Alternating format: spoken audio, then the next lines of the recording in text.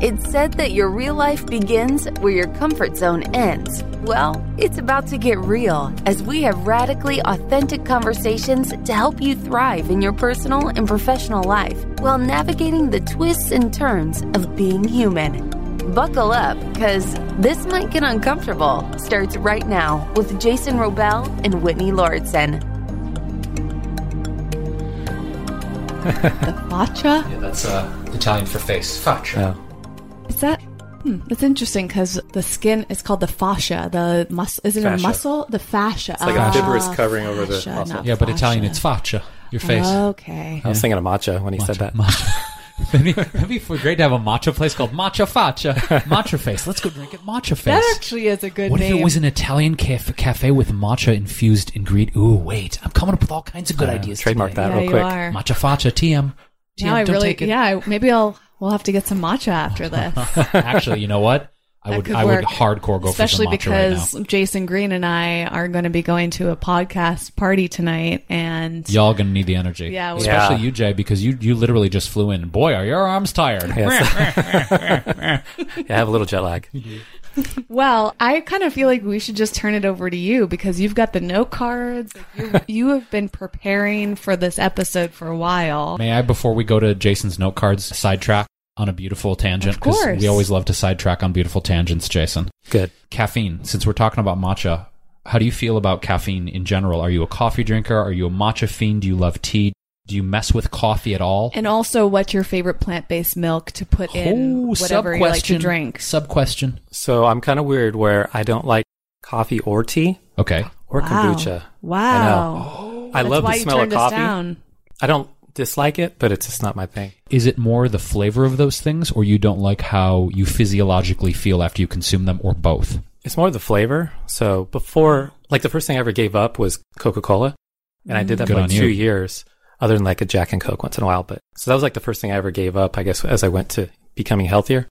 But so that's the only time I really did caffeine is really soda. So And did you give up cola because it was the sugar or the dyes or the companies that owned it? Like, what was your or reason? the fact that it can dissolve a penny when you put it in a glass of it? Maybe that reason too? it's a little bit of everything. It's probably, I was like, I had a little bit of spare tire, I was trying to, so military, sugar. I'm trying to be in good shape, of course. So, Gotcha. but so a little bit of that, a little bit of being healthy, but so Right on. So caffeine-free lifestyle. Okay. But what about, Except for what chocolate. if it was, Well, there's exceptions. what about caffeine-free, sugar-free cola by like a brand like Zevia, who I'm really hooked on? Have you ever had that? No, anytime I've ever tried like sugar-free or any free, it just doesn't taste the same to me. Any-free. Yeah, it just doesn't But taste the same. animal-free. You're into animal-free products. Yes. But anything that's like sugar-free, like Coke Zero, I haven't even tried that one, but Oh. I don't know, any diet, I don't like it. So. Yeah. Is it maybe like because some of the sweeteners, the sugar alcohols they use, you see a lot of like erythritol, xylitol, things like that. Is it the taste of it is just like too sharp? Because I hear that a lot. You're It's bitter. Really Yeah. bitter and sharp. Yeah, it tastes that. I've gotten really into Zevia. I go through phases where I'll crave it so much, and it's so nice because it's kind of like the best of all worlds. They don't use any dyes that I know of because it's clear. Even the cola is clear. It's sugar free. They use stevia, and they have caffeine free options too. So My favorite hack, though, legit, is the longevity soda. yes, that's true. That So is- there's a couple acquaintances, good friends of mine named Len Foley and Rebecca Gauthier. They were doing the Longevity Now conference for many years. They actually have a place called Longevity Coffee, which is in the suburbs of Los Angeles. And they have a line of droppers, liquid droppers that mimic lemon lime soda, root beer, citrus, orange. And they're infused, first of all, they're sugar-free, but they're not bitter and acrid and weird. But colors they have, for instance, the orange soda has turmeric. Root beer is with chaga mushroom, which is super medicinal and anti-cancer. They taste amazing. So I'll actually get a bottle of sparkling water. My favorite one right now is Topo Chico. And I'll pop it off and put a couple droppers in, and the root beer is unbelievable. We'll link to that in the show notes so you guys can pick is this it up. sweetened with stevia? It is stevia sweetened, and it's so good. Because I was a root beer fiend growing up. Because in Detroit, where I grew up, we had A&W, and we had the Coney Islands. And every time I'd go, I was a root beer float freak. So Why did you want to know the answer to this question? Well, we were riffing on matcha, and I knew he had jet lag, and I just wanted to dig into Jason's what do you relationship. do if you don't consume caffeine? I mean, granted, I think people that don't consume caffeine are amazing. And I'm somebody that I don't like caffeine per se. I like the flavor. I'm kind of like the opposite of you, Jason, it sounds like, where I love the way coffee tastes and I love the experience of coffee. I love the experience of tea and sodas. Like, it's all about the flavors and the textures sometimes, but caffeine, I could take it or leave it. Yeah, I feel like I like the experience also of coffee, going to a coffee house. I like the smell of it. I like everything about it, just not the taste. So since we're coming clean too, I also don't like beer. Okay, that's fair. I'm on board for that. But I go to breweries, not all the time, but I'll go with somebody. It's not a big deal. Wine? Wine's okay. If there's hard liquor? I like hard liquor. I like whiskey. Okay, I was going to say, this man has to have a vice. Yeah. My God, where is your vice, man? I mean, yes. And now that I'm retired from the military, there's other things I can do now too, of course, Yeah, So, that's true. but there's a lot of different options. So when you are low in energy, though, because a lot of people turn to coffee, tea, well, you do like matcha, you said. Yes? No. You know what? Honestly, I don't even know if I've even had matcha, to tell you the truth. Like, I've seen it everywhere. I don't think I've even actually Would you had try it with us if we were like, let's go get some really good matcha today? Yeah, I'd try it. I had no problem trying it. Okay, I'm going to vote because my favorite matcha on this side of town, hands down, is Maru Coffee over in Los Feliz. Oh, that's right. Their matcha is a straight up ceremonial grade from Japan. And I'm a stickler about quality with certain things. Well, most things. Wouldn't that be funny if we just cut the episode and then suddenly we're in Maru Coffee, recording and there's our the background noise. Yeah. The foamer in the background. Well, no pressure, but if you do want to go on that adventure, there's that. Oh, no, I kind of feel like I want to force Jason now to have your first matcha experience. I'd be like, no, man, I want to take your matcha virginity. But I don't know, though. I mean, the thing with matcha is it's a very distinct flavor. And it depends on actually which kind of matcha. Right. Because there's ceremonial and then there's... that's what's the other one called? That's called? the only kind that I do. No, there's two versions of matcha. But I think the ceremonial one is more commonly used, especially in coffee shops, because it's sweeter. So it really depends. Just like a lot of things, it depends on what type you're having and what brand and who's preparing it. But going back to the sub-question, do you have a favorite plant-based milk? And do you like plant-based milks, or is that another thing you're not into? Only if it's with hard liquor. Yeah, exactly. I feel like I'm kind of neutral on the milks. I like them all. Do you have them in I just get cereal, or what would you even put it in if you don't drink these type of drinks? Oatmeal. That's where I have my almond milk usually. Do you like oat milk? I do. It's just almond milk seems to be more available and cheaper usually. So honestly, I just go with that because kind of not picky, I guess. Plus, I had 4 kids, so I'm used to always getting the deal, so. Well, this actually is a good segue because Jason Green and I met through TikTok. And something I've been seeing a lot on TikTok lately is people making their own oat milks. Have you seen that too? No. It's funny how TikTok gets to know what you like and they keep showing you similar content. I've seen at least 3 videos of people saying, why would you spend all this money on oat milk when you can make it yourself? And then there are people demoing how to make oat milk on their TikTok videos. And I haven't done it yet. I don't drink that much oat milk. It's like a treat for me because it's really high in carbohydrates. It is interesting. I kind of want to try and see if it tastes the same. So, okay, let's go to TikTok for a second. Okay. How long have you been on TikTok? I think you reached out to me after I did that Just Egg video that went The huge Just Egg video you did. Well, listen. There's different levels of virality on TikTok. I think right now it's got 712,000 views. That's all. Yeah. I mean, that's all. That's high, but it's very common to see people getting views in the millions on TikTok. Yeah, Charlie. So, perfect example. But how long have you been on there? Why did you get on TikTok? I got on there, I want to say, probably 4 or 5 months ago, maybe. It was right before you, I think. Oh, it's right around the same. Because I think I got on there in October. Yeah, I want to say 2019. I think it was September was when I got on there because I was trying to, of course, I knew I was going to do the podcast, so I was like, well, let me try this. Let me try this TikTok thing because Gary Vee is the reason I got on there. Me too. Okay, yeah, and so I was like, he keeps talking about this, it's broken record. So it's like, let me try it, and then I did a Just Egg omelet. And I kind of, the way I am, I like, okay, let me go on YouTube and study the algorithm and figure out how to get this to be good, and so the first video I did was I think it was a Beyond Sausage. I had 2,000 views, and I had 8 followers. That's amazing. Yeah. That's a huge ratio. Yeah. Well, that's why TikTok is, at least at this time, such a cool opportunity because anybody can get high amounts of views very easily. Yeah. Okay. Yeah, so you did that. And then I did the Just Egg omelet. I ended up, I think right now I'm 130,000 views.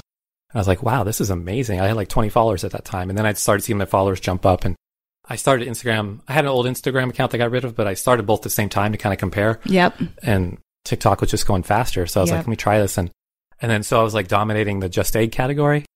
You've done a lot of Just Egg videos. I know. That's for sure. Because they get at least 1,000 views every time. Yeah. And so, but then all of a sudden this egg comes up, and I was like, who is this person? This person's blowing up. And so, yeah.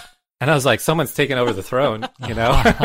So I was like, well, I'll be second. I didn't even mean to. Like, unlike you, I got on TikTok. Well, similar to you, I got on TikTok because of Gary Vaynerchuk. And I was just like trying to decide what to do. And one day I just thought, I had a brand new bottle of Just Egg. I don't think I'd ever bought it before. I tried it out at restaurants. Yeah.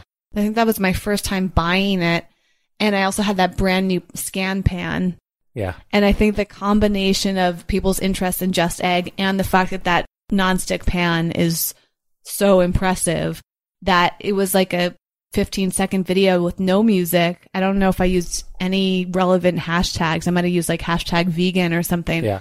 It was really a fluke. And I thought that was really interesting about TikTok, because sometimes you're very intentional about your success and it works out the way that you want it to. And then sometimes you do something that simple and it makes a huge difference. But I will say, I still have not reached 1,000 followers on there. I thought I would have gotten there a lot faster.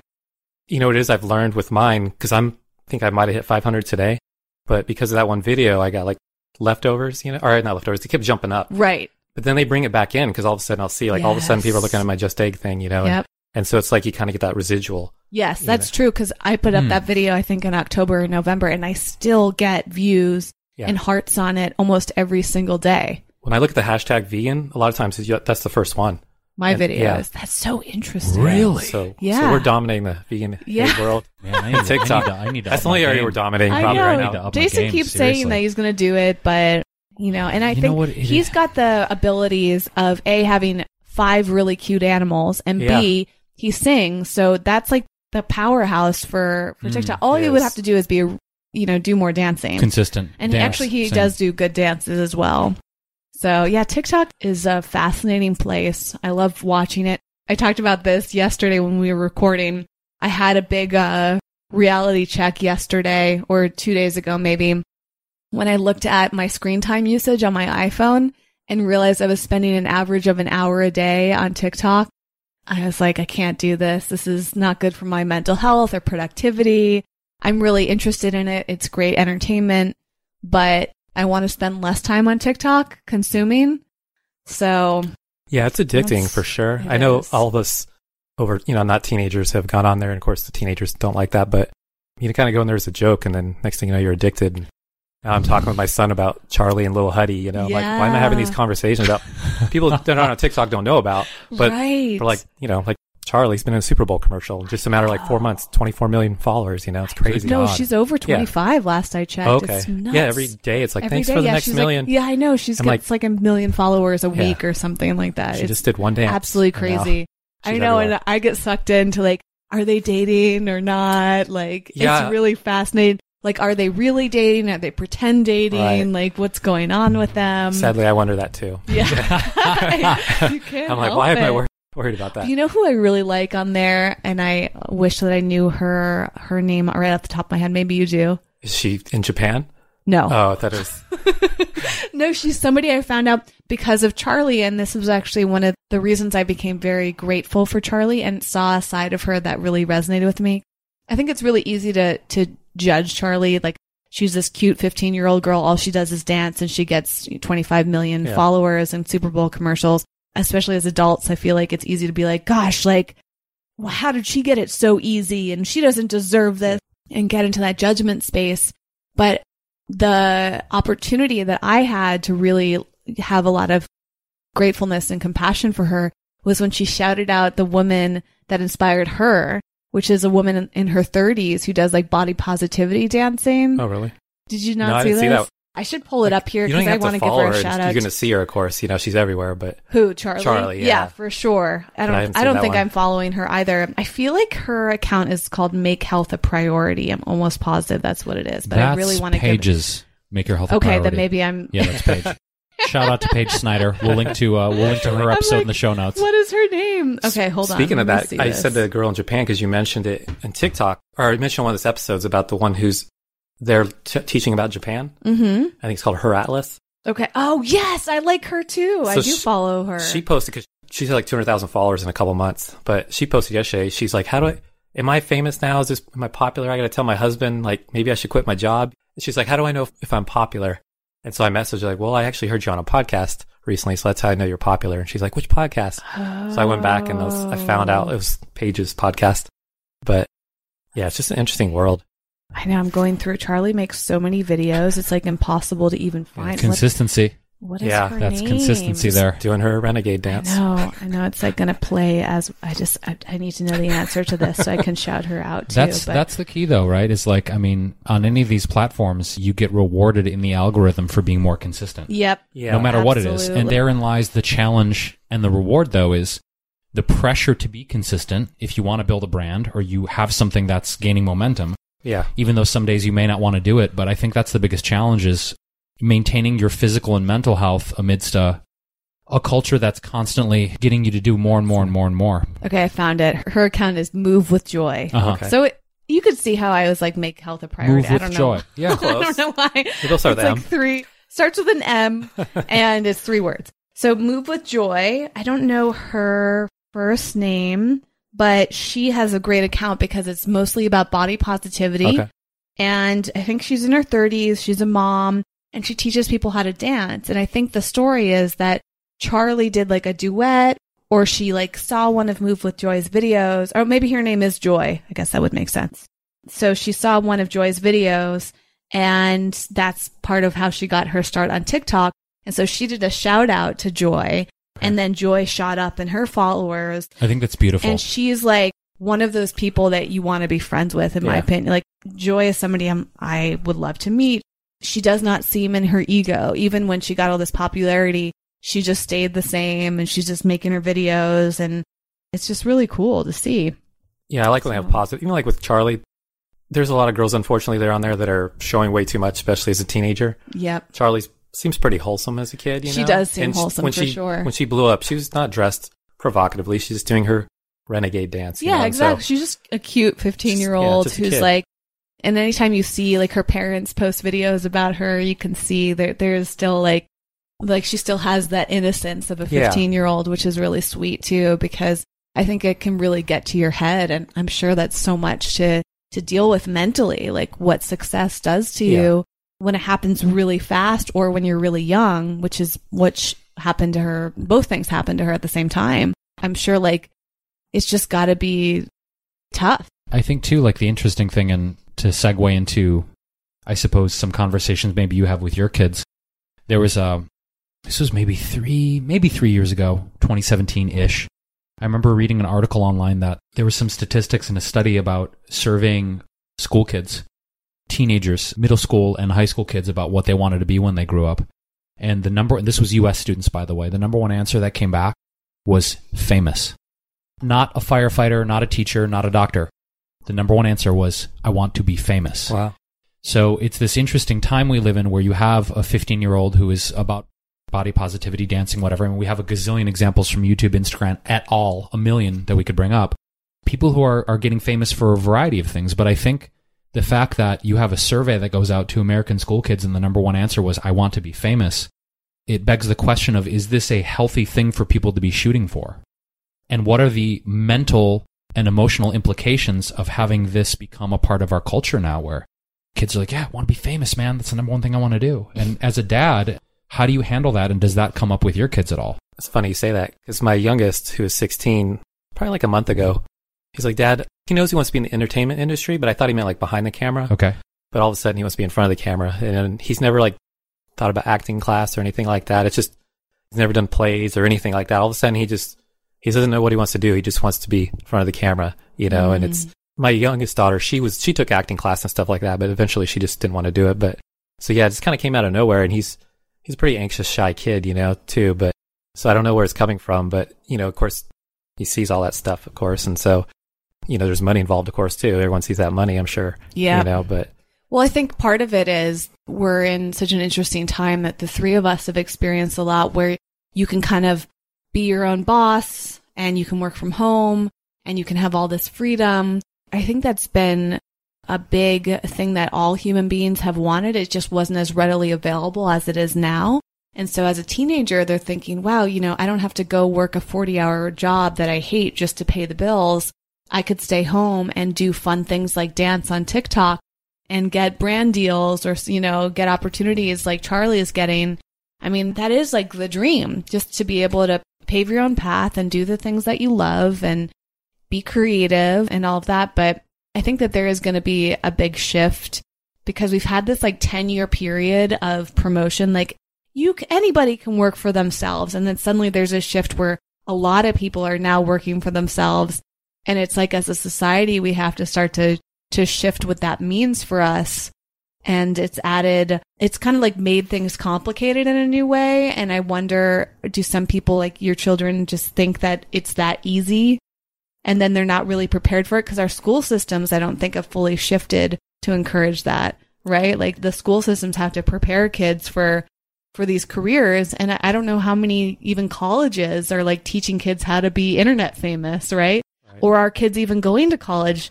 I mean, I think a lot of teenagers like Charlie might be thinking, what's the point of going to college if I already have a career and I'm already making money?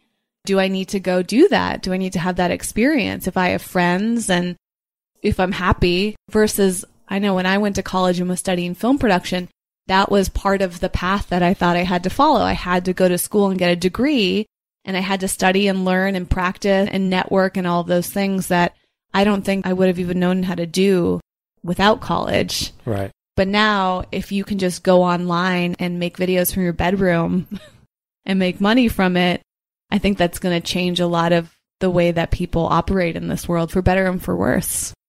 Yeah, I know with my kids, I have 2 college degrees, but I don't hardly ever use it. It's just something I got, honestly, and so I've told my kids, you don't have to have a college degree as long as you're happy and you do something. Like my youngest, he's like, I don't know what I want to do with my life. I'm like, I don't know what I want to do with my life either, I was like, that's your response to him? Yeah. That's amazing. That's so luckily, real. Luckily, I had a military career. It's like, so while I figure it out, I get a retirement check, so it works out. Right. And plus I had kids. So I was like, that was my focus, and so, yeah, I was like, and then he has, of course, 3 older siblings. And so he can see their struggles, and the oldest 2 have gone to college and dropped out, and that's just the way it is. I'm like, that's life. Doesn't mean you can't go back 10 years later, but they're being good. I want to talk about this because I think, first of all, your response was so just real and open and authentic to him. Of, hey, I'm still figuring it out too. And as a father, can we talk about your age? Is that okay? Or is that a thing Sure. you don't? Okay. Yeah. You're mid-40s, right? 45. Okay, yeah. So I think Whitney and I on this podcast, we love to, of course, examine cultural narratives and stereotypes and imprintings that sometimes subconsciously we're not aware are running us, right? Part of this is all about decoding our mind and our belief systems. I think there's a massive cultural narrative that we're supposed to have, quote, figured it all out by a certain age. And that certainly, as we go on, there's this thing of like, well, what do you mean you're going to change careers? And what do you mean you're going to stop doing this thing that we've known you for? I think there's a lot of pressure and expectation around that in our society of you somehow have to have it all figured out by a certain age. So first of all, I commend you for giving your son such an honest answer. Thank and you. B, I'm curious if you do feel a certain level of pressure as you go into this new phase of what you're doing at 45. Is there any of that cultural imprinting or narrative that you're having to undo, or do you feel pretty free about it all? I mean, I feel pretty free about as far as my life, or are you talking about the kid's life? No, for your life, yeah. Yeah, I feel And the changes you're making. Yeah, it's funny because when you're growing up, you have a certain thing that you think you want to be, like I want to be an architect. And so Is that what you thought you were going to be? I thought I was going to be an architect. And then next thing you know, I was a nurse in the Army. And I was like, how did that happen, So it wasn't my plan. It just kind of happened. So it was just to get a degree so I could go to college for other stuff to get a decent pay. And so that was my plan. There was no social media back then, of course, and so, now I'm on social media. Like that didn't even exist back then. But so it's like I've gone through a journey, and then of course becoming vegan has kind of changed my ways, my thoughts a lot too. So it's like people wouldn't recognize me from like when I was 20, now they'd be like, what?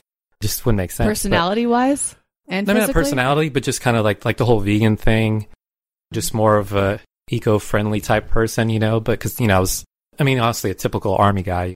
And so, barbecuing and cussing and drinking, that's pretty much military life. And so, yeah, it's just so you evolve. I feel like I'm still evolving. For instance, I was set on just when I retired, coming back to Tucson, raising the kids, and then they go off and, I find somebody else. And now I'm like, now I want to go travel the world and live in hostels and stuff like that. And it came from an ex-girlfriend that kind of got me that route, And so originally, like I was going to be living in Costa Rica next year. That was the plan. That plan has changed now. But so now I'm like, well, now what am I going to do?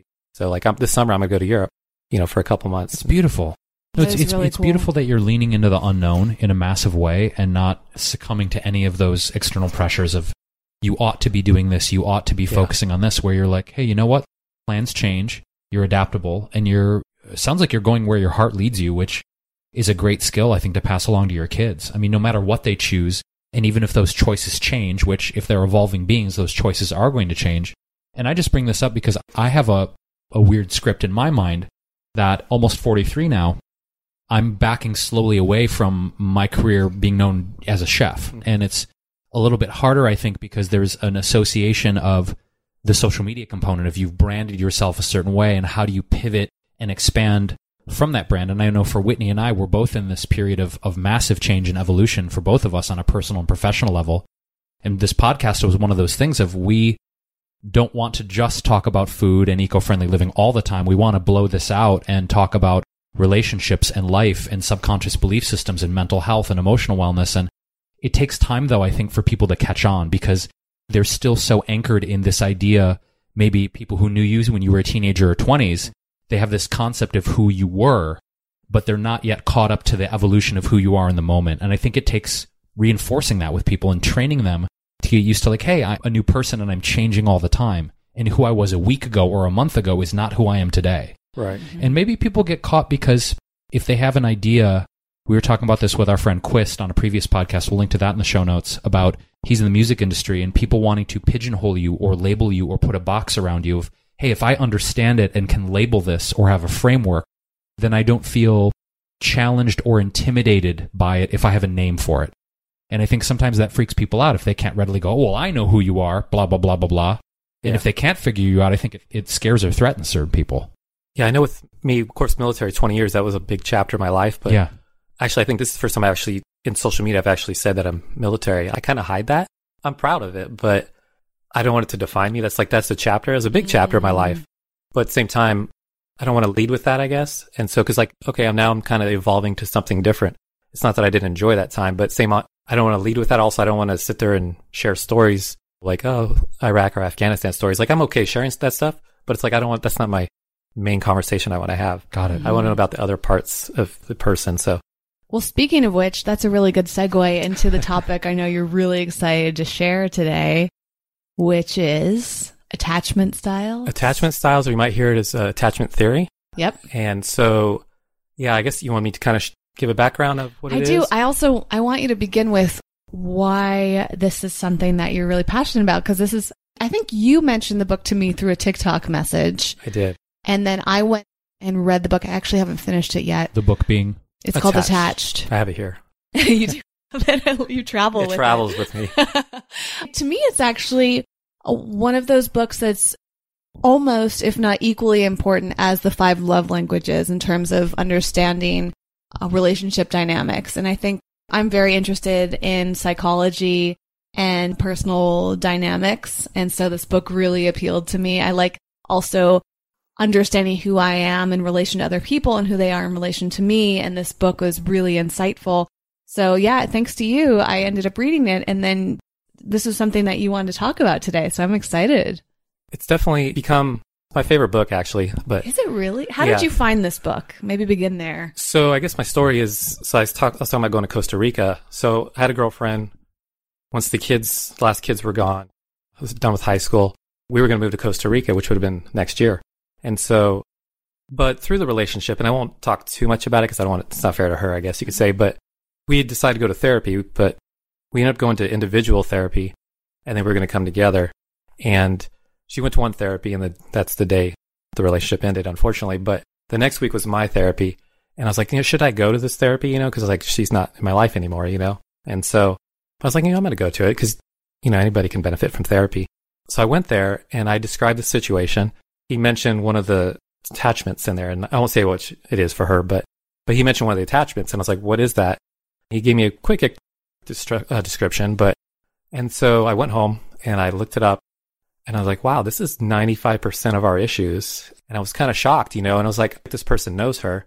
And also, of course, in the beginning, I focused on what her issues were, of course. I didn't focus on mine. But, I've been going to therapy for like 9 months now. But so then, eventually, of course, we get to like my stuff. And I'll say, like, I'll explain it a little bit, but you're not just one type. You're a spectrum of things. And so, anyways, it kind of got me involved with, like, I hate reading, but, which is funny because now I do a podcast where I have to read to, do the news. But so I got this book and another book once it led me to like what her style was or her attachment. What was the other book?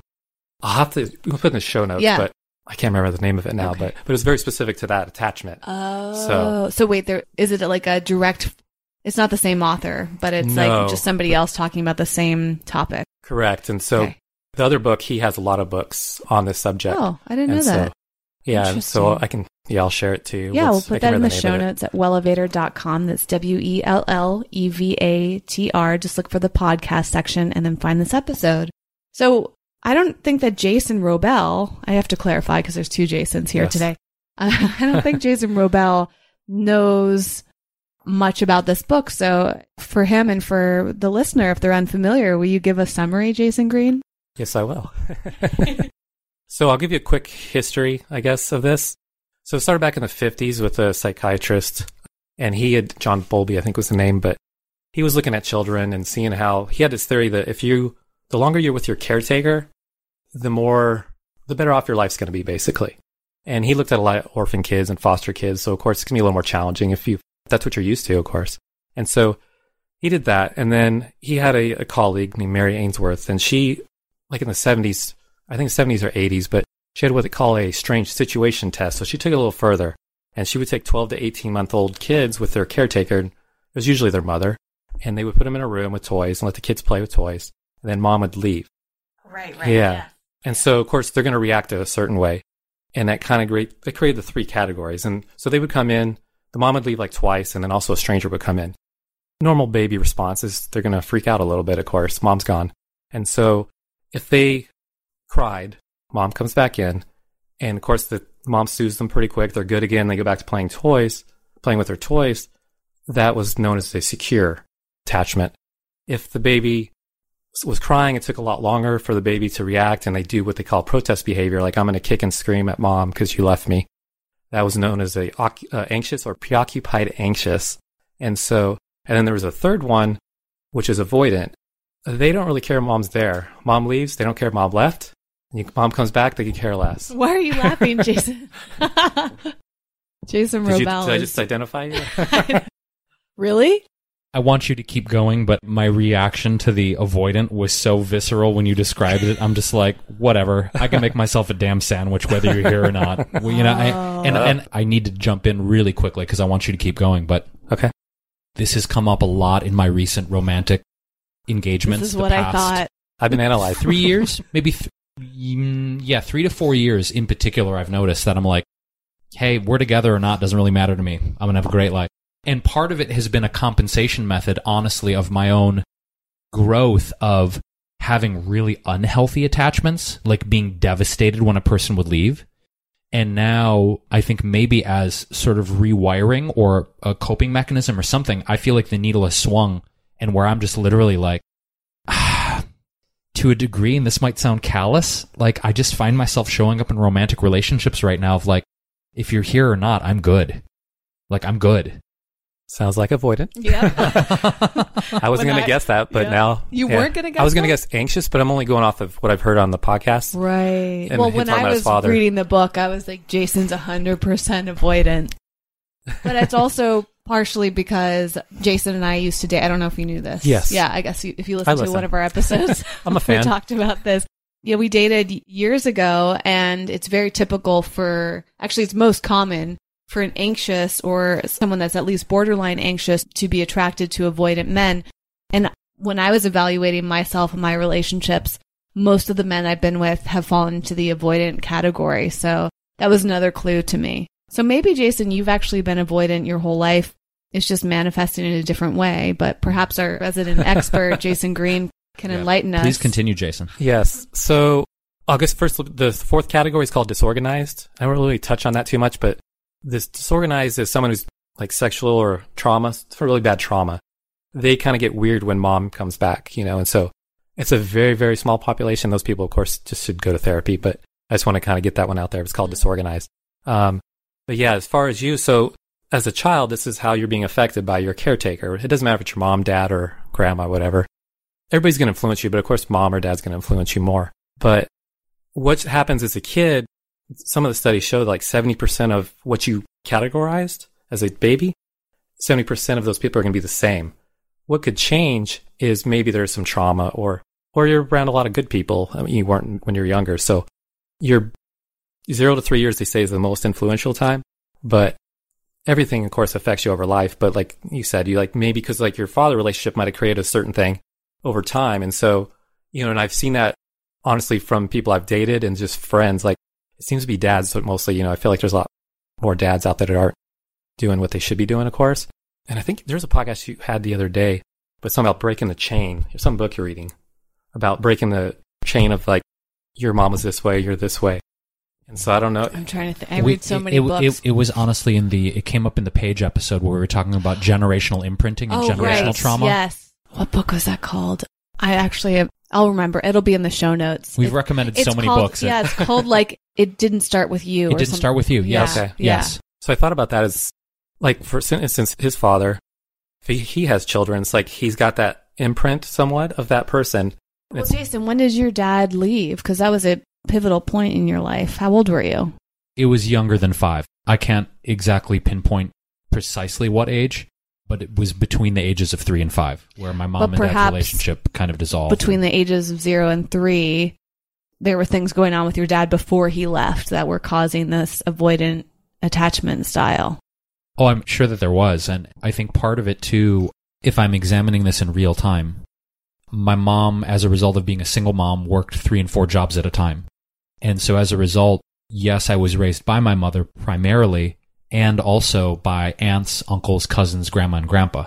So part of this development stage of my childhood was realizing that, okay, even if I don't get love and protection from mom, I got it from grandma, grandpa, auntie, uncle. Like I was literally getting passed around the whole family in Detroit because mom had to work 3 and 4 jobs just to make ends meet. So as a romantically involved adult, I think maybe part of that is coming back now of, oh, if I'm with a significant other and this woman won't give me the love that I desire, that's cool. This one over here will, and that one over there will, and I don't really need you. And why did you respond so much, though, to when you talked about the kicking and screaming with mom, right? That was what it was? No. It was the avoidant thing where mom comes back in the room and I'm just like, and you don't care. Cool. I'm going to keep doing what I'm doing. Okay. Which I think is an overcompensation for, if I may, a way that I emotionally handled the deep wound of the abandonment I felt from my father leaving. Is like, cool, I don't need you. Bye. Yep. Which maybe was a way for my young brain to compartmentalize that and not be completely destroyed by that. Because as a child, I don't remember feeling devastated by him leaving per se. But as I've gone to therapy and I've done psychedelics and I've worked with an innumerable number of different modalities for healing, it's really made clear to me that I did feel abandoned, but I compartmentalized it mentally in a way so that I could keep going. And I almost, in a way that I needed to be strong for my mom. Like in some small, my child brain was like, oh, like you need to like step up and like make sure she's okay. So all of that compartmentalization came back as an adult man to be looked at and dealt with. But the coping mechanism of, I'm good. Whether you're here or you're not, I'm good. Cool. That still, I don't want to plagues me, but it's obviously very much in play in my romantic relationships now. I'll take you or leave you. It's cool. Yeah, as far as avoidance, they tend to repress emotions. It's good that you're actually going to therapy because most avoidants actually won't. They're like the last to know that this is happening. Their friends know, that's happening, their family, and so they may just look at it as like, oh, he just, hasn't found the one or something like that.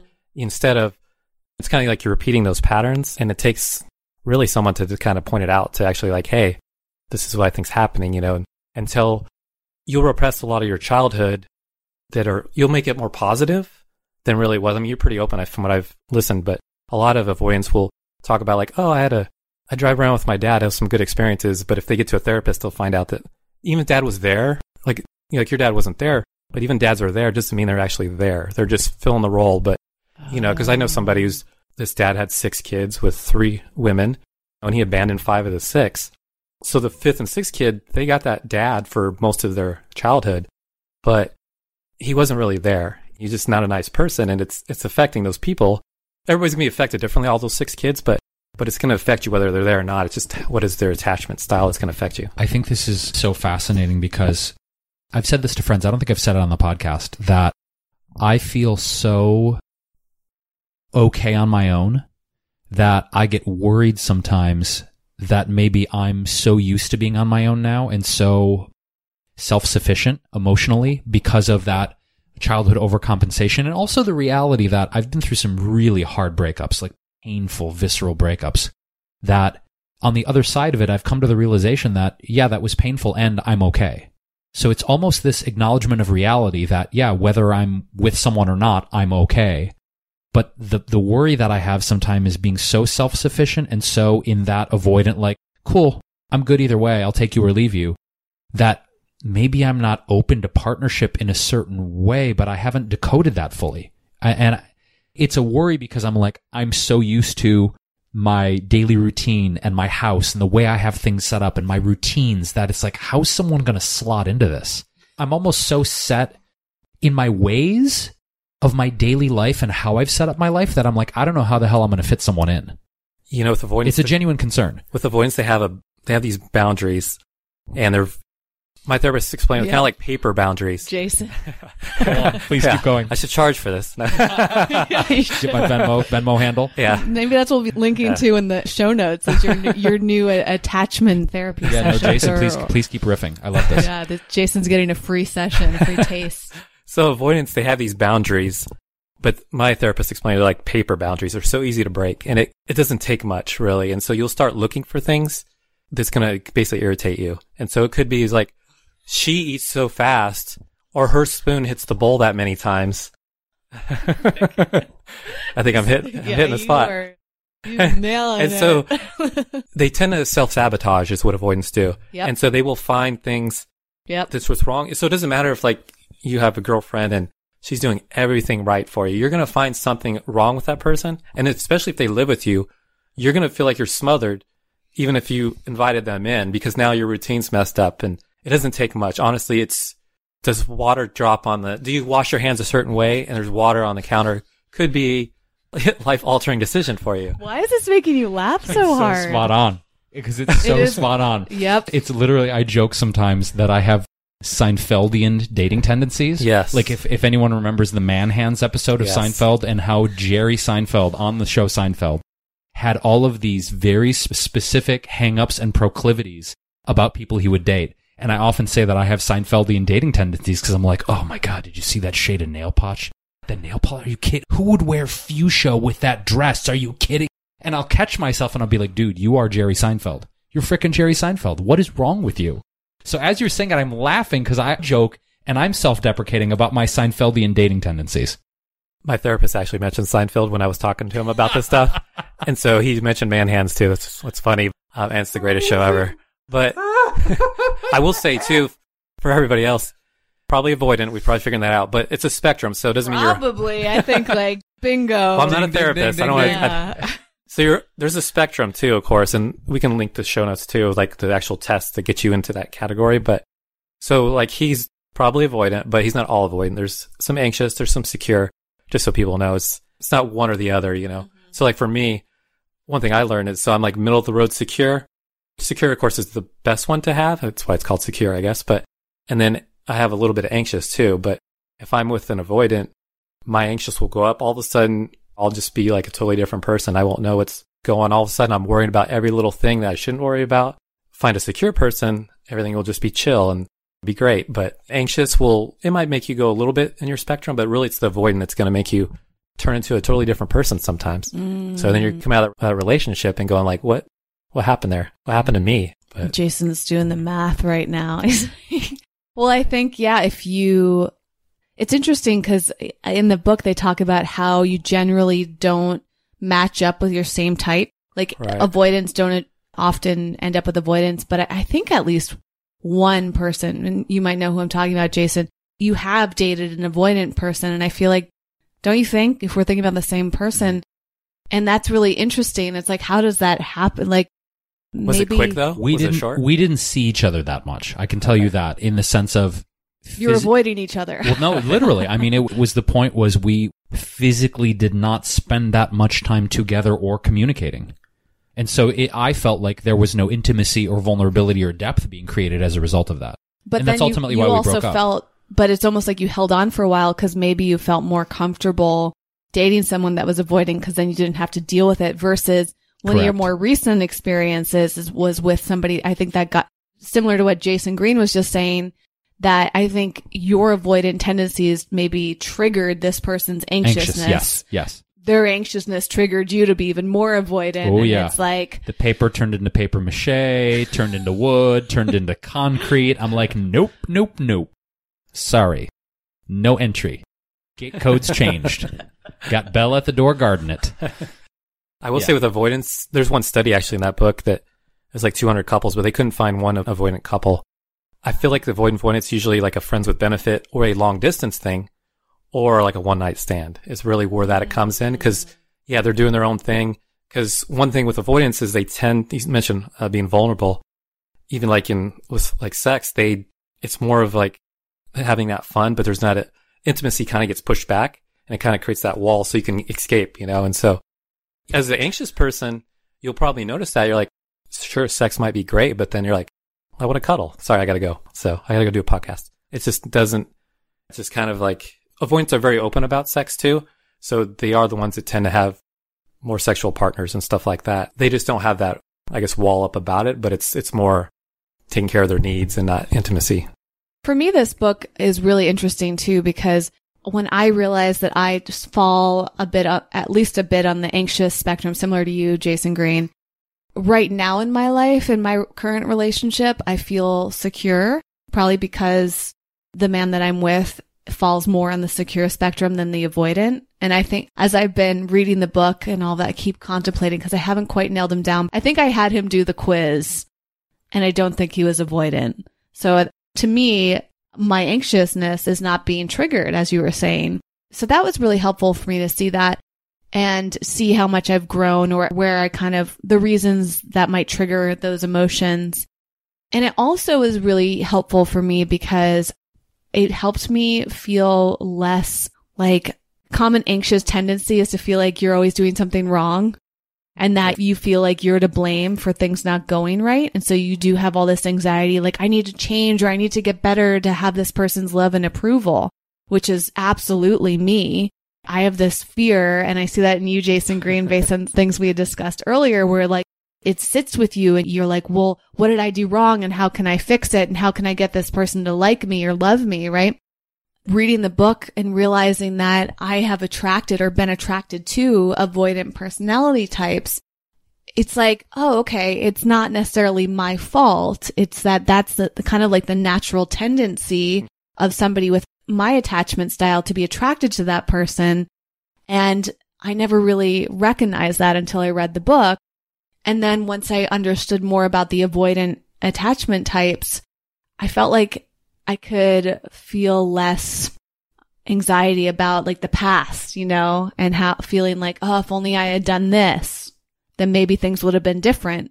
But I don't know if that's true, because if you're with an avoidant type, that's who they are. You can't necessarily change them unless they're willing to meet you in the middle and work on it together to become more secure, right? Would that be inaccurate? Yeah, definitely. It's that anxious avoidant trap it's very common. I know, like I said, because I have a decent amount of anxious, and I think I've dated 2 avoidants. Like, it's bad for you, but you get drawn to it, and then you go away and you're drawn to it, and I had one, it was a long distance relationship. I can talk about her because I don't even know where she is, but it was long distance, and she had I learned over the phone that she had some histories and stuff that they'd be red flags, of course, but I didn't look at that. And so, but when I finally got to her, like I cut time with my family and my kids to go meet her, and she couldn't have been more opposite when I met her. And it was just like, wow, what is this? She was like, just totally mean. I could not find a flight out of there quick enough, you know? Wow. And I was like, what happened? Like, what did I do? And I found out through a mutual friend, because that's who had set me up, like 6 months later, it was because I didn't speak to her for 2 straight days on the phone when I was with my kids. I'd text her or whatever, and that was all it took. And all of a sudden, like, I'm the worst person in the world, you know? But then she ended up moving in the same city as me, like 6 months later. And sure enough, I talked to her again, you know, and nothing ever happened. And like, we didn't even get to a date because all of a sudden her avoidant ways just boom, she just disappeared again, you know? And it's funny, but you're like, why am I attracted to that? Right. Well, the book says that if you have had this pattern, it's hard to feel attracted to somebody who's secure because they're so secure that you often don't feel that spark that we associate with love. Yeah. And I thought that was really interesting too, is that we get into these bad habits. It's kind of like that cliche where women are attracted to the bad boys. They think that feeling of like excitement and thrill and not knowing what's going to happen and whatever else is what love feels like, versus it's kind of like retraining yourself to be attracted to somebody who's very stable and secure. And I found that a really important point of the book because a lot of us just end up in these ongoing cycles of the same things happening, the same results happening. And we feel this pressure to like learn a lesson, but I think it's also about retraining yourself and giving somebody a chance, which I've had to do too in my relationships because I found the same thing. The secure men that have been attracted to me, I'm often not attracted to them at first because I'm like, they're boring. Yeah. They like me too much, or this is too easy, or whatever it is, right? Versus like the avoidant men, it's like it's that chase. And we also often associate love and romance as part of the chase. The fun is like not knowing if someone likes you or not knowing when they're going to call, whatever, all those like exciting, thrilling moments. But ultimately, if you're looking for a long-term partnership, the book is saying that being in a secure relationship, a secure dynamic is much better in the long run for you. I would be very curious, this came up as you guys were riffing deeper into this, that if there was any statistics or research done on people in alternative relationship structures, a la polyamory, multiple partners, things like that, that if those people were predominantly avoidant. Because as we're describing it in terms of the experience, not all the experience, but some of the experience of friends and acquaintances who polyamorously structured relationships, it makes me reflect on like, oh, are those people avoidant? I have seen one thing about that, and I can't remember where, and it was, I don't know if it was saying they're more avoidant. It was just that, you know, we'll say a polyamorous woman, she wants that alpha man that's going to just take care of her physically, but she also wants that sensitive guy that's going to give her a massage. So it's like they get the best of both worlds. That's how they're looking at it. And so they wouldn't say they were necessarily avoidant, but it did seem like they were leaning that way. You know, they're kind of picking and choosing to get the complete man, you know.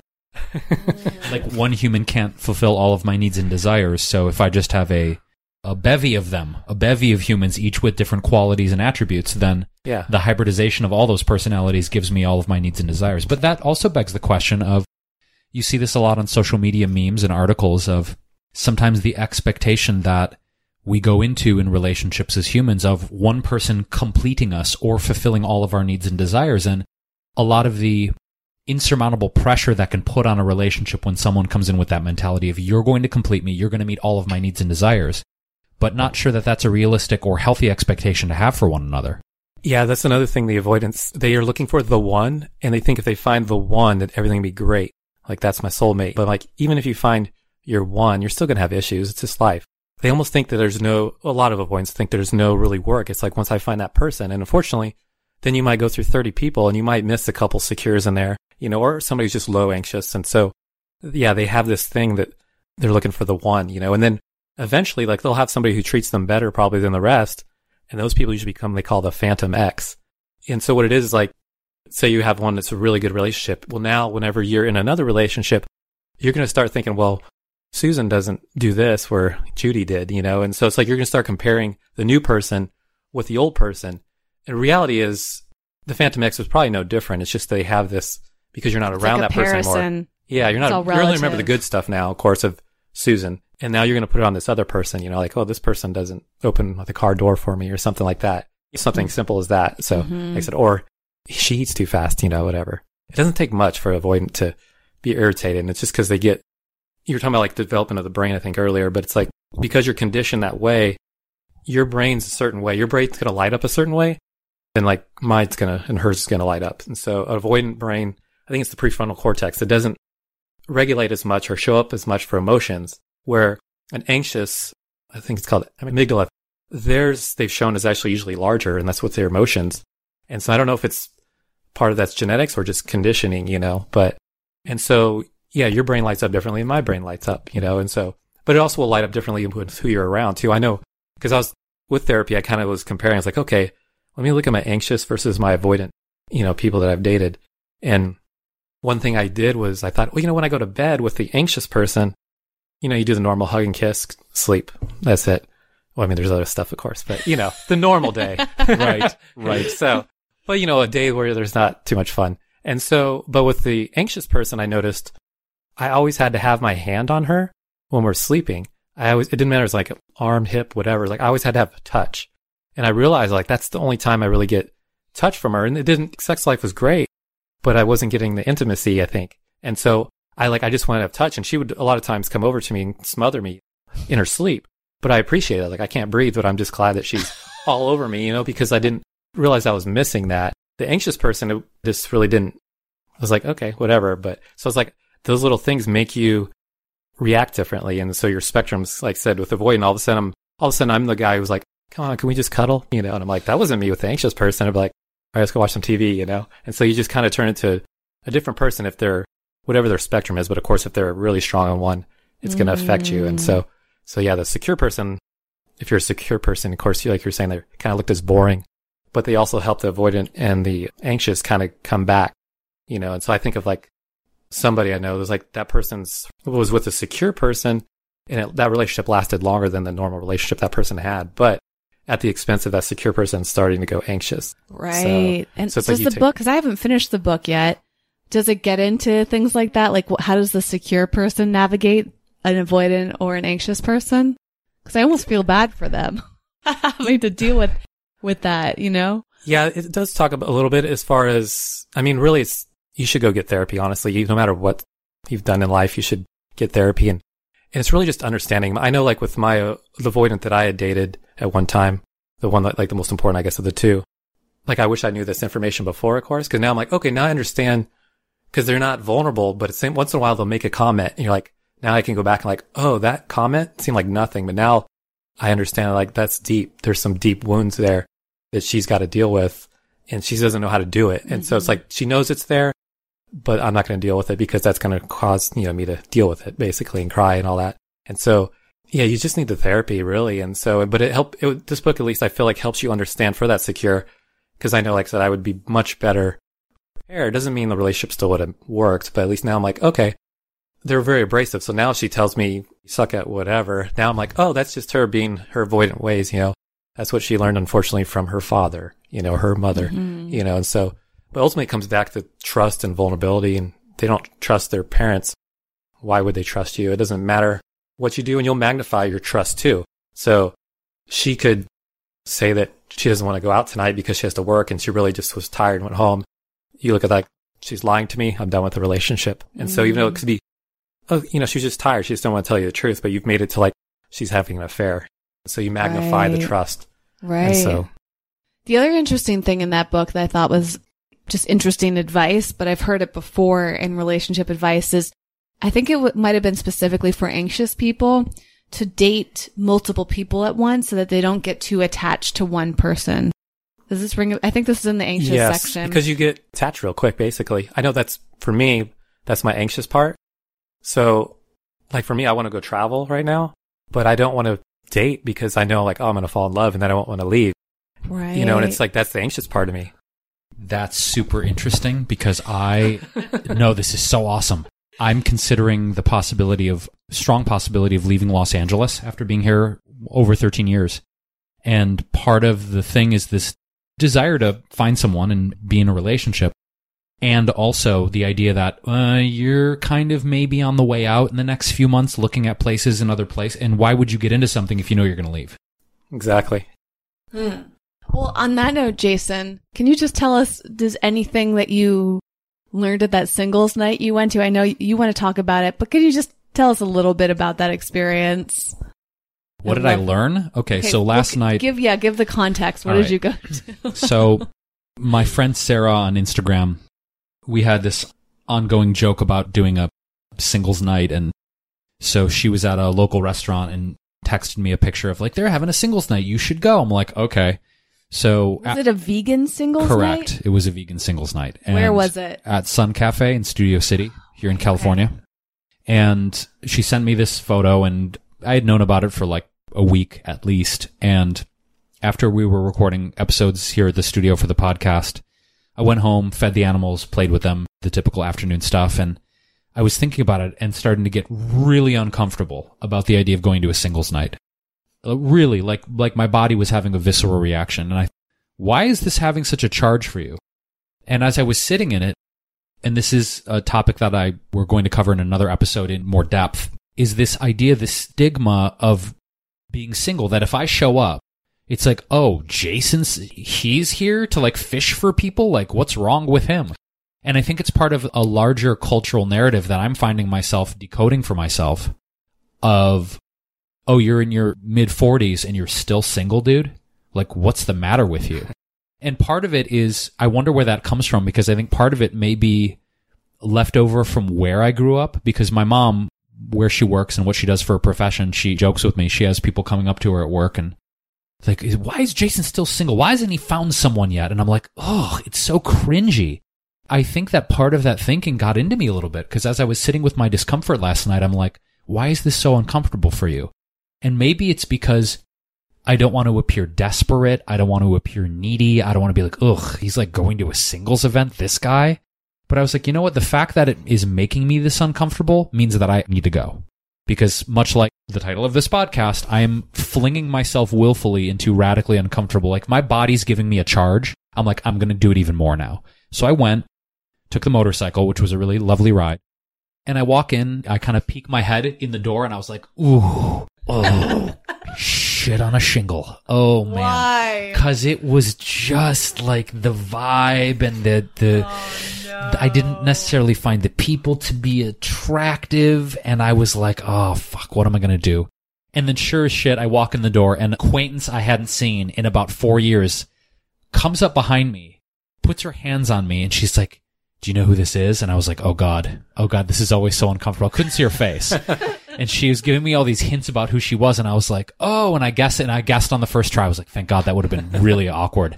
So I saw old musical acquaintance there. And so I did end up like having a good conversation with her and a good conversation with the owner of the restaurant, but it did feel cringy. And it felt... Wait, what was the structure of it? Like, was it like a it was speed dating? It was on a patio around the fireplace. They have a really great patio at the restaurant. It was just like mingling. It was a mingly like, hey, happy hour. Everybody here is single, so if you want to talk, you can. Yeah, it was like that. And it ended up like a cluster of people. It ended up being that there were a few stragglers. Of one, I was a straggler. But then there were cliques of people. There was like a group of 4 here and a group of 5 there and a group of girls that had this energy around them of like, we're having girls' night. Do you really want to approach us or not? And I was like, like, make it hard enough. You know what I'm saying? Like, it's awkward enough at a singles event. And now you guys have this little girl clique that you're just like, walls up. Try it, boys. And I was like, fuck this. No.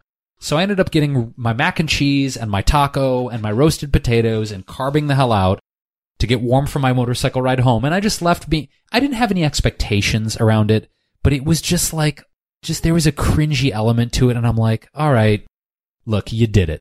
You did something that was uncomfortable. You did something that your mind was like, don't do this, don't. And I did it anyway. So I gave myself a pat on the back, but I'm not going to do that stuff again. Like, the idea of picking up someone in a bar or a restaurant or a singles event, there's just, I don't know what it is. It just felt cringy. It felt awkward, and I'm glad I did it because I was curious, but I'm not going to do it again. But in a way, it was like over the weekend, Jason Rebell and I went to a party together, and I saw this cute girl. Oscar's party. And I was like, Jason, you should go talk to her. But neither one of us knew if she was single or not, right? So in a way, a singles mixer is cool because at least you know everybody is single. You have that confirmation from the bat, right? I mean, it technically, like, I understand we have a bad experience and we don't want to do things again. But technically, all you have to do is walk in and decide if you want to meet anyone or not, and then you can always leave. Like, it's better than speed dating. To me is the ultimate awkwardness for my personality type, because sitting down and like, I don't know, when I was single, I considered going to a few vegan speed dating events, and I just don't think it's my thing. Maybe it's because I'm introverted and that type of socializing makes me very uncomfortable. It's just like the pressure of it, and I don't know. But on the other hand, when you think about it, speed dating is really cool because unlike the mixer you went to, you didn't know if personality-wise you would like anybody. Maybe just looking at them, you're physically judging somebody, but speed dating's cool because at least you get to talk and you might be like, I wouldn't have considered this person before. I was going to suggest an enhancement to these type of experiences. Whereas instead of just writing one's name on a name tag, we would put their preferred love language and their attachment style on the name tag along with it. That'd be great. Because, speaking of that, so I guess I'll give you a couple little statistics, but when you're born, about 50 to 60% of the population is secure, and it's like 25% anxious, 20% avoidant, and then it's like 3 to 5% disorganized, if even that. So that's great. So you're like, okay, I got 50% chance of meeting somebody. But you know what? Most of those secure people, they got locked in early and got married, and they stuck with it. They may come back out of that sometimes, like out of a long marriage or a death or something like that. There's a chart on one of the books, and it shows like 50% secure is born, but by the time you're 29, if you're dating a 29-year-old, there's only like 20, I think it's like not even 20% left of the secures. The avoidance go from 20% to almost 50% by 29. So you've got we all have 50-50 shot chance of dating an avoidant. And so that's one thing that's really important too, is because, if you get in those patterns, they're everywhere. I feel like, if I may, that attributes or tendencies of avoidant become magnified and exacerbated by living in a place like Los Angeles. I agree. Because of the high pressure to succeed, incredible cost of living here, which you see people hustling, grinding, working their asses off all the time to make ends meet. And I think by virtue of the societal pressure, the pressure to succeed, and the cost of living, I meditate on this and think about it all the time. Like, if I were in a less fast-paced, more chill place that didn't have such a high cost of living, then maybe I could reappropriate some of that energy to focusing on a relationship. But I find myself trying to focus on a relationship and being like, I got to go work. I got to make money. I got to make ends meet. Like, it's expensive as shit to live here. So I think by virtue of the entertainment culture, the hustle culture, the cost of living here, I think those avoidant tendencies get and I'm not making excuses. I sit with myself and ask myself, like, can I actually make a damn relationship work here? For all of those reasons, my natural tendency to be avoidant, but that being magnified by being in a place like LA. Maybe you just have to wait for a secure woman to get a divorce. Great. Her husband dies. Great. I'll go to that mixer next. Hey, could I find a secure divorced vegan female mixer in LA? So specific. Well, I read another book about 6 months ago that shaped some of my outlook. And I think it's something about like The Case for Mr. Good Enough or something. Lori, I know her last name starts with a G. We'll link to that too. And it's specifically written, she's a therapist, and she writes about women in their 30s and the struggles that they have to get into relationships, because a lot of them spend so much time looking for the perfect man that they end up not being in the relationship. And then when they're in their 30s, if they want to have children and their clock's ticking, they have to, in essence, settle for somebody who's good enough as opposed to perfect. And she also talked about the percentage and how most men, the perfect men, are already taken or married or whatever by that time, so that their pool has really shrunk down. And I remember just feeling kind of depressed by that, thinking like, wow, like, good enough. I'm not somebody who wants to settle, right? And so it is really interesting. And it makes me wonder too, like, do you just kind of luck out, like, when you're growing up and if you meet a secure person when you're in high school or college? Or it's hard not to internalize it and be like upset with yourself. Were you married before, Jason Green? Yeah, I was married 15 years, pretty much right out of high school. Wow. So, and because I'm more secure, like I said, I'm like anything, we all have our issues, but I probably stuck with that relationship a lot longer. And part of it's because I had kids in the military moving around. I didn't want to not be around my kids. But yeah, really, we were just two kids, two teenagers. Yeah, we probably shouldn't have been married 15 years, but we were, Was she a secure type as well? No, she's probably more anxious. It's funny because I actually told her about this book as she was trying to get out of a relationship. And I think he's avoidant. And so we were talking about our kid or whatever, but I was like, she had said something and I was like, get this book. So you were the secure to her anxious, in other words. Yeah. But because you met in high school, you said? Right out of high school. Okay. She was 17, I was 19. So, yeah, she's now realized she's anxious and she's adopted and she found her birth mother, but birth mother gave her up, but then the two kids that came after kept them. And so, of course, she's going to have some issues, abandonment and stuff like that. But like, she's actually going to therapy, which is great. But I just like, here, read this book because I could see it just from what my kids say, it was like, just read the book. And so it doesn't mean she's going to fix everything, but at least she can identify his issues were because like his issues, you always hear like there's a guy who has a second family. He was the second family and his dad was like child psychologist too, but it's like he was the second family and then it got found out and then he had to choose. He chose the original family. So now your dad has abandoned you. And also like with your dad too, it's like that also affects the wife if they're married or whatever. So it's like that mother is now depressed because her husband had a secret life, and it's like you carry that thing and right. It's like, and then also if we look at epigenetics. Epigenetics. I was listening to that podcast on the airplane over It's here. okay. I'll keep doing it, Whitney. It's okay. Some words I really struggle with. If we look at that, it's not just about our parents, but it's what their parents were like. And I think about that with my parents too, is thinking about what I knew of my grandparents and maybe even my great-grandparents, right? So a lot of this stuff is passed down to us for so long. It's a lot of work. I mean, you have to really be conscious about this and then forgive yourself and your parents and your grandparents and all these people and then just start to do whatever you can to work through it.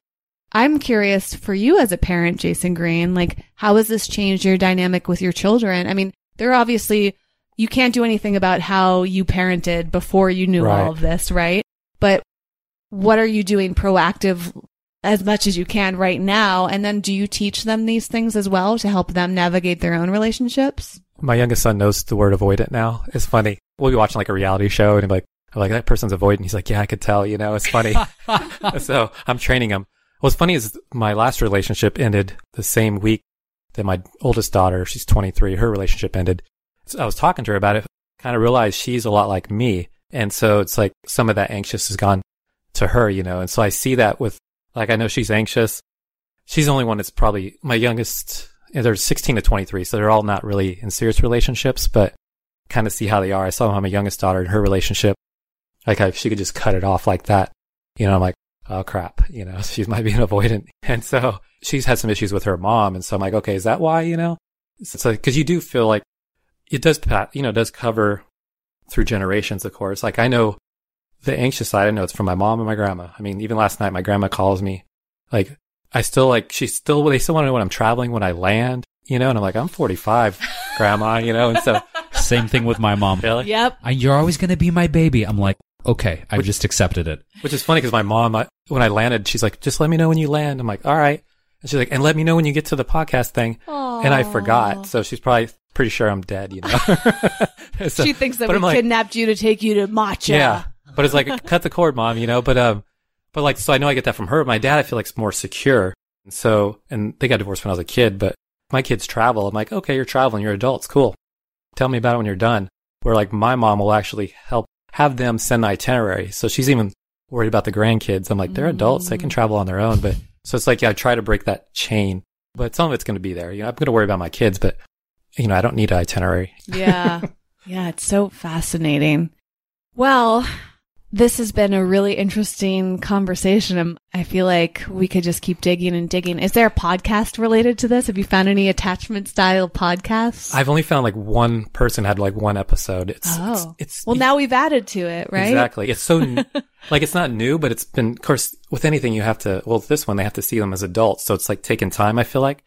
So like from what I've read, a lot of therapists are just finding out about this stuff too. It's just kind of becoming a new thing. And so it's taken time for it to catch on. And so I'm like, I wish, we knew about this 20 years ago. Well, what a gift to be able to teach your kids that, because I think that anytime I learn something new, I wish that I had known it earlier, right? And for me, if I become a parent, those are the sort of things that I look forward to teaching my kids and keeping in mind for that, because I feel like it is such an amazing gift to offer that awareness. And my dad taught me as much as he knew, and he created a lot of consciousness and intrigue, and I learned so much about personal development from my dad and my grandfather. My dad's dad was like that too. And so it is amazing to see that ripple effect of how just being interested in growing as a person can affect other people, and to have these conversations. That's a big reason why we have this podcast, to open up these conversations and to raise awareness and to inspire other people. So I hope you, the listener, have found this really interesting. And like we said, we'll link to everything we discuss, all the books and, other podcast episodes, and Jason Green's podcast as well. Do you want to tell a little bit about what your podcast is? It's called Greener Vegan News. It's been in my head for about 2 years, but basically it's just 3 news stories a day that's vegan related or climate change, anything environmental. I didn't see anything out there like that. We have, of course, stuff you can read, but I'm like, I don't like reading. And so I created a podcast. You like this book. Yeah. That was the only book I think I ever read. Yeah. Just that I liked, I guess. But so it's just news. It's really quick, just no fluff, just the important stuff. And now I read more because now I have to prepare for it every day. But so it kind of worked against me. But I'm like, I just want to provide for anybody. But it's really just, you don't have to be a new vegan. You could be an old school vegan too. But well, that's what's really interesting about your podcast, is that you share such new news that it's really hard to keep up with all the news. Yeah, it is. Right? There's a few like social media accounts I follow. I really think Veg News does a great job. Yeah. But, that also requires you to read. So if you just want to listen to a podcast, you can go and just binge listen to probably 4 or 5 of your podcast episodes in one day and be really educated about what's going on. And I know the episodes I've listened to, you were sharing things I had no idea it probably would have taken me days or weeks to know that information if you hadn't have shared it. So I'm really grateful that you're doing that, just to keep people aware of what's happening, kind of like the breaking news. Thank you. That's really great. Yeah, it's efficient. I feel like Whitney and I have kind of unofficially done that through DMs and Instagram of like, hey, did you see that Tesla's offering all vegan interiors and Volvo is too? Like, I'm a car guy, so anytime vegan related car news or food news or anything, I feel like we're always just passing posts back and forth. Yep. But to see like the latest and greatest in one place, it makes it a lot easier to stay up on that. Because I mean, my God, fashion, technology, cars, interiors, food, environmental. I mean, it's literally every single day cool stuff is popping up in terms of plant-based, animal rights, environmental stuff. So kudos to you for making it easier for us to digest. Seek it out and digest it. Thank you. Thought there wouldn't be enough stories each week, I was like, am I going to be able to do 5 stories a week? And now I'm like, I have to pick and choose now. There's just so much stuff going on. So it's nice. That's cool. It's a good thing. That is a good thing. Well, thank you so much for being here today and talking about these in-depth subject matters. Now we have to determine if we're going to kidnap you and take you to Matcha, or if you're going to go to downtown LA. Have you visited LA before? Yeah, because, I grew up in Tucson. That's where everybody goes for spring break, or Mexico. But I haven't been here probably 3 or 4 years. And I haven't flown into LAX probably like 20 years. So it's been a while, but it's just what I remember. Well, it's a city that's constantly changing. And you went to Veggie Grill before this, right? Yeah. Had you been there before? Yeah, the last time I was here, I think I came for a veg festival a couple of years ago. I tried that out and it's delicious. But yeah, I just, of course, had it right before I came here because it was the closest walking distance. Yeah. Yeah, it's great. So. Well, downtown, Jason lives near downtown. What are some of your number one recommendations for food there's downtown? So many good restaurants. If you want something super fresh, there's Wild Living Foods. There's Olak with our favorite Mr. Chef Ito. There's also a veggie grill downtown. Shojin. There's Shojin if you want vegan Japanese. There's Locally in the Badassery, which is sandwiches and things like that. They have a lot of breakfasts there. And there's just a lot of great breakfast options also at Earth Cafe. Mm-hmm. Yeah, downtown has really come up in a big way. That's my hood, so I'm there all the time getting stuff. And there's always the Whole Foods Hot Bar. Yeah, that's true. Always the Whole Foods Hot Bar in a pinch. But there are some great, great restaurants down there. Yeah, there's you will also not go hungry, sir. Good. A lot of vegan-friendly places. Like another one that comes to mind is a Sweet Fin, which has vegan poke. Okay. One of my favorite places to go to. And then also Tocaya Organica. Oh, yeah, Tocaya's downtown. Really great organic Mexican food, and anything on their menu can be made vegan. Yeah. So Un Solo Sol is another great vegan Mexican restaurant down there. And my favorite pizza place down there is Purgatory Pizza. Okay. Their vegan pizza options are incredible. Yeah. I have to check some of those out. Yeah, you're going to have in to between the conference. pick and choose. I know. Do they have food at the conference? They had, so you could like get the highest upgrade, for snacks, but I'm like, they're probably not going to be. Snacks? I know, that was it. So I was like, nah, I'll just find, I got my Happy Cow app. So I'm like, Yes. whatever's close. Shout out to Happy That's for Cow. sure. Saving everybody's ass Yeah. while traveling the world. And I'll be around. So, if you ever need any advice, Thank you. just send me a message. All right. Well, thanks again. Thank you. And to the listener, remember everything is at wellevator.com, WELLEVATR.com. Click on the podcast button and then just look for this episode. And if you have any trouble finding anything, you can always email us. It's hello@wellevator.com, or you can direct message us on Instagram, on Facebook. We're there for you. We love hearing from you.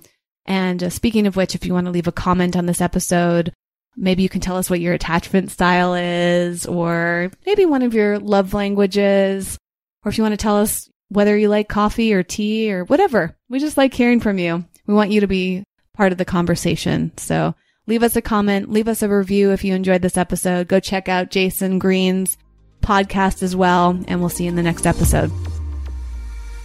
Thanks for listening and getting out of your comfort zone with us today. For show notes and more high-performance resources to help you thrive, go to wellevator.com. That's WELLEVATR.com.